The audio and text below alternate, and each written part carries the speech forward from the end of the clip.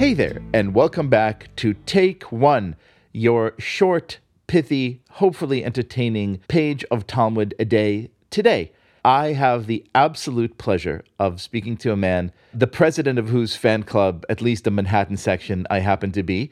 He is the great Kurt Fuller, who's currently the star of Evil on CBS and is known to you from such great American movies as Wayne's World and Ghostbusters 2. Hello. Hello. Thank you. I'm one of the stars, but you can call me the star. I'll take it. We will call you the star for this show. In our universe, you are the star. And also, I assume, at this point, Hollywood's leading Talmudic authority? I think so. It's fair to say, right?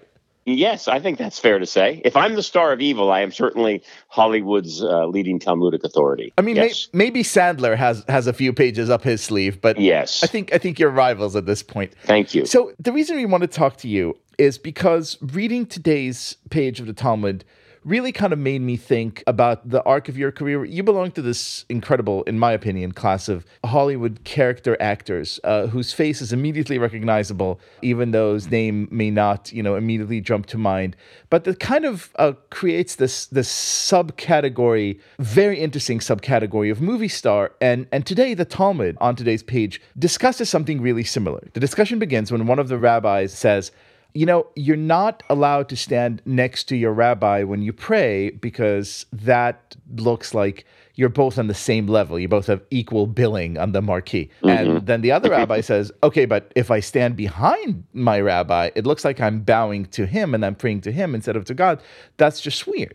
And so they get into this entire discussion and they come across this new category that they create called Talmid Chaver, a pupil who's also an equal, a colleague, basically acknowledging, I think, what any of us who've gone through professional growth in any industry knows, is like there comes a point in which you graduate from being, the third tier, second tier person who's still learning the ropes to being someone who, while may not have the same kind of star power of the great, famous rabbi, is certainly an equal to that person. Does that resonate with you? Oh, my goodness, yes. You described the class of Hollywood that I'm in as, basically, I'm a that guy. I'm one of the that guys right. in Hollywood, which is, hey, it's that guy. Then people come up to me, and it's actually harder than being very recognizable because you have to explain who you are to everybody. What were you in? What were you in? Right. It can take 20 minutes sometimes. Whereas if you're well known, they know you. Right. And there's a micro answer to that and a macro answer. And I'll start with the micro and then go to the macro. The micro answer is show business, like many other businesses that are difficult, and I could argue that every business is difficult, to just be a character actor, a working character actor, is almost impossible. So in the micro, to be a that guy is a fantastic thing. It means you're working, it means you're being grossly overpaid. And it means that on some level you're recognizable and you've attained a certain level. The macro is that it's hard on the ego. It's hard on an ambitious person.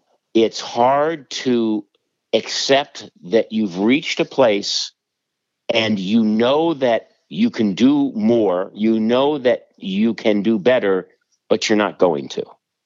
You have reached the pinnacle of your professional life and creative life in a way.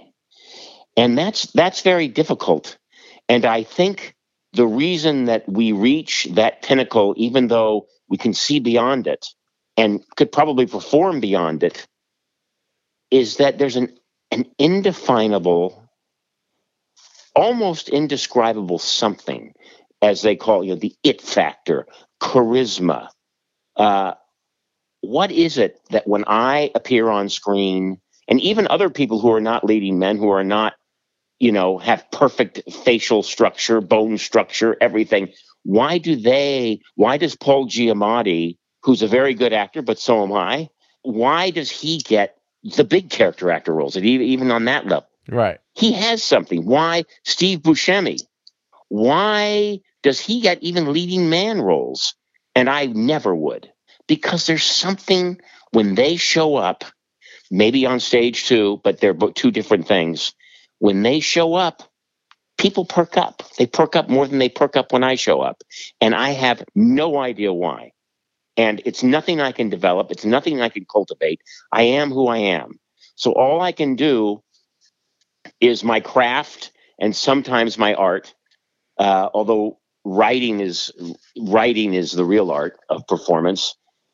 But I think in many walks of life, people, they get lucky. Some people get lucky and they show up at exactly the right place at exactly the right time and do exactly the right thing on their best day. And that takes them through the next 10, 15 years. As we say in showbiz, you can dine out on one performance for about 10 years. I think Al Pacino agrees. Well, yes, but I just think it's a combination of things that none of us have any power over. All we have power over is what we do. And even when you do your best and your best is actually good enough, it doesn't mean that the results are going to be commensurate with what you've done. And that's hard. That's very hard, especially because I think we genetically are all ambitious and all striving and all trying to beat somebody out of something. Absolutely. And look, I think that the Talmudic rabbis fully understood that. And I think what they did with creating this category of Talmid Chaver, of the student who's also a colleague, or the disciple who's also a colleague, is basically warn us against this kind of binary thinking, right? It's not that there is night and day. Judaism has a third category, which is a transitionary period between the two.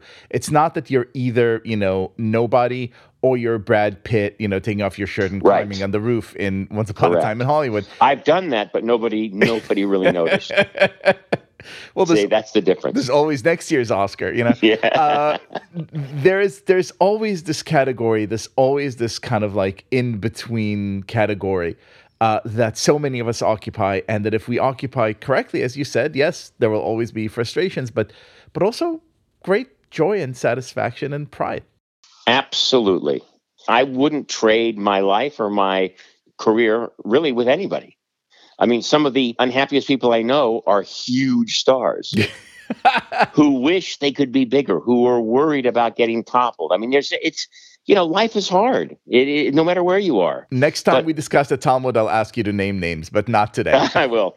But I want to just say one thing, because it's something that's really been on my mind, and especially pertains to what I perceive going on in our country today, is that we need to live in that middle ground much, much more. And I think that's an incredibly important point you made, that when you live in the blacks and the whites, you're leaving out about the real 80% of what's happening that's in the grays, in the middle. Of real human emotion that's complicated and muddy. And I think we need to live in the middle of most things, because that's where, somewhere in there, that is where the truth is.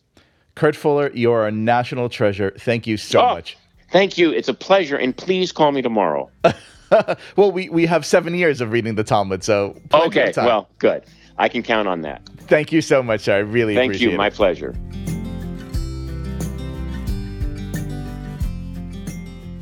This has been Take One, a production of Tablet Magazine. If you enjoyed this show, please go rate and review us on iTunes or whatever platform you're listening to this podcast on. Each week, we'll be releasing new episodes Monday through Friday, covering the entire weekly section of Reading Daf Yomi. I'm your host, Liel Leibowitz. Our producer is Josh Cross. For more information, go to tabletmag.com/take1 or email us at take1@tabletmag.com.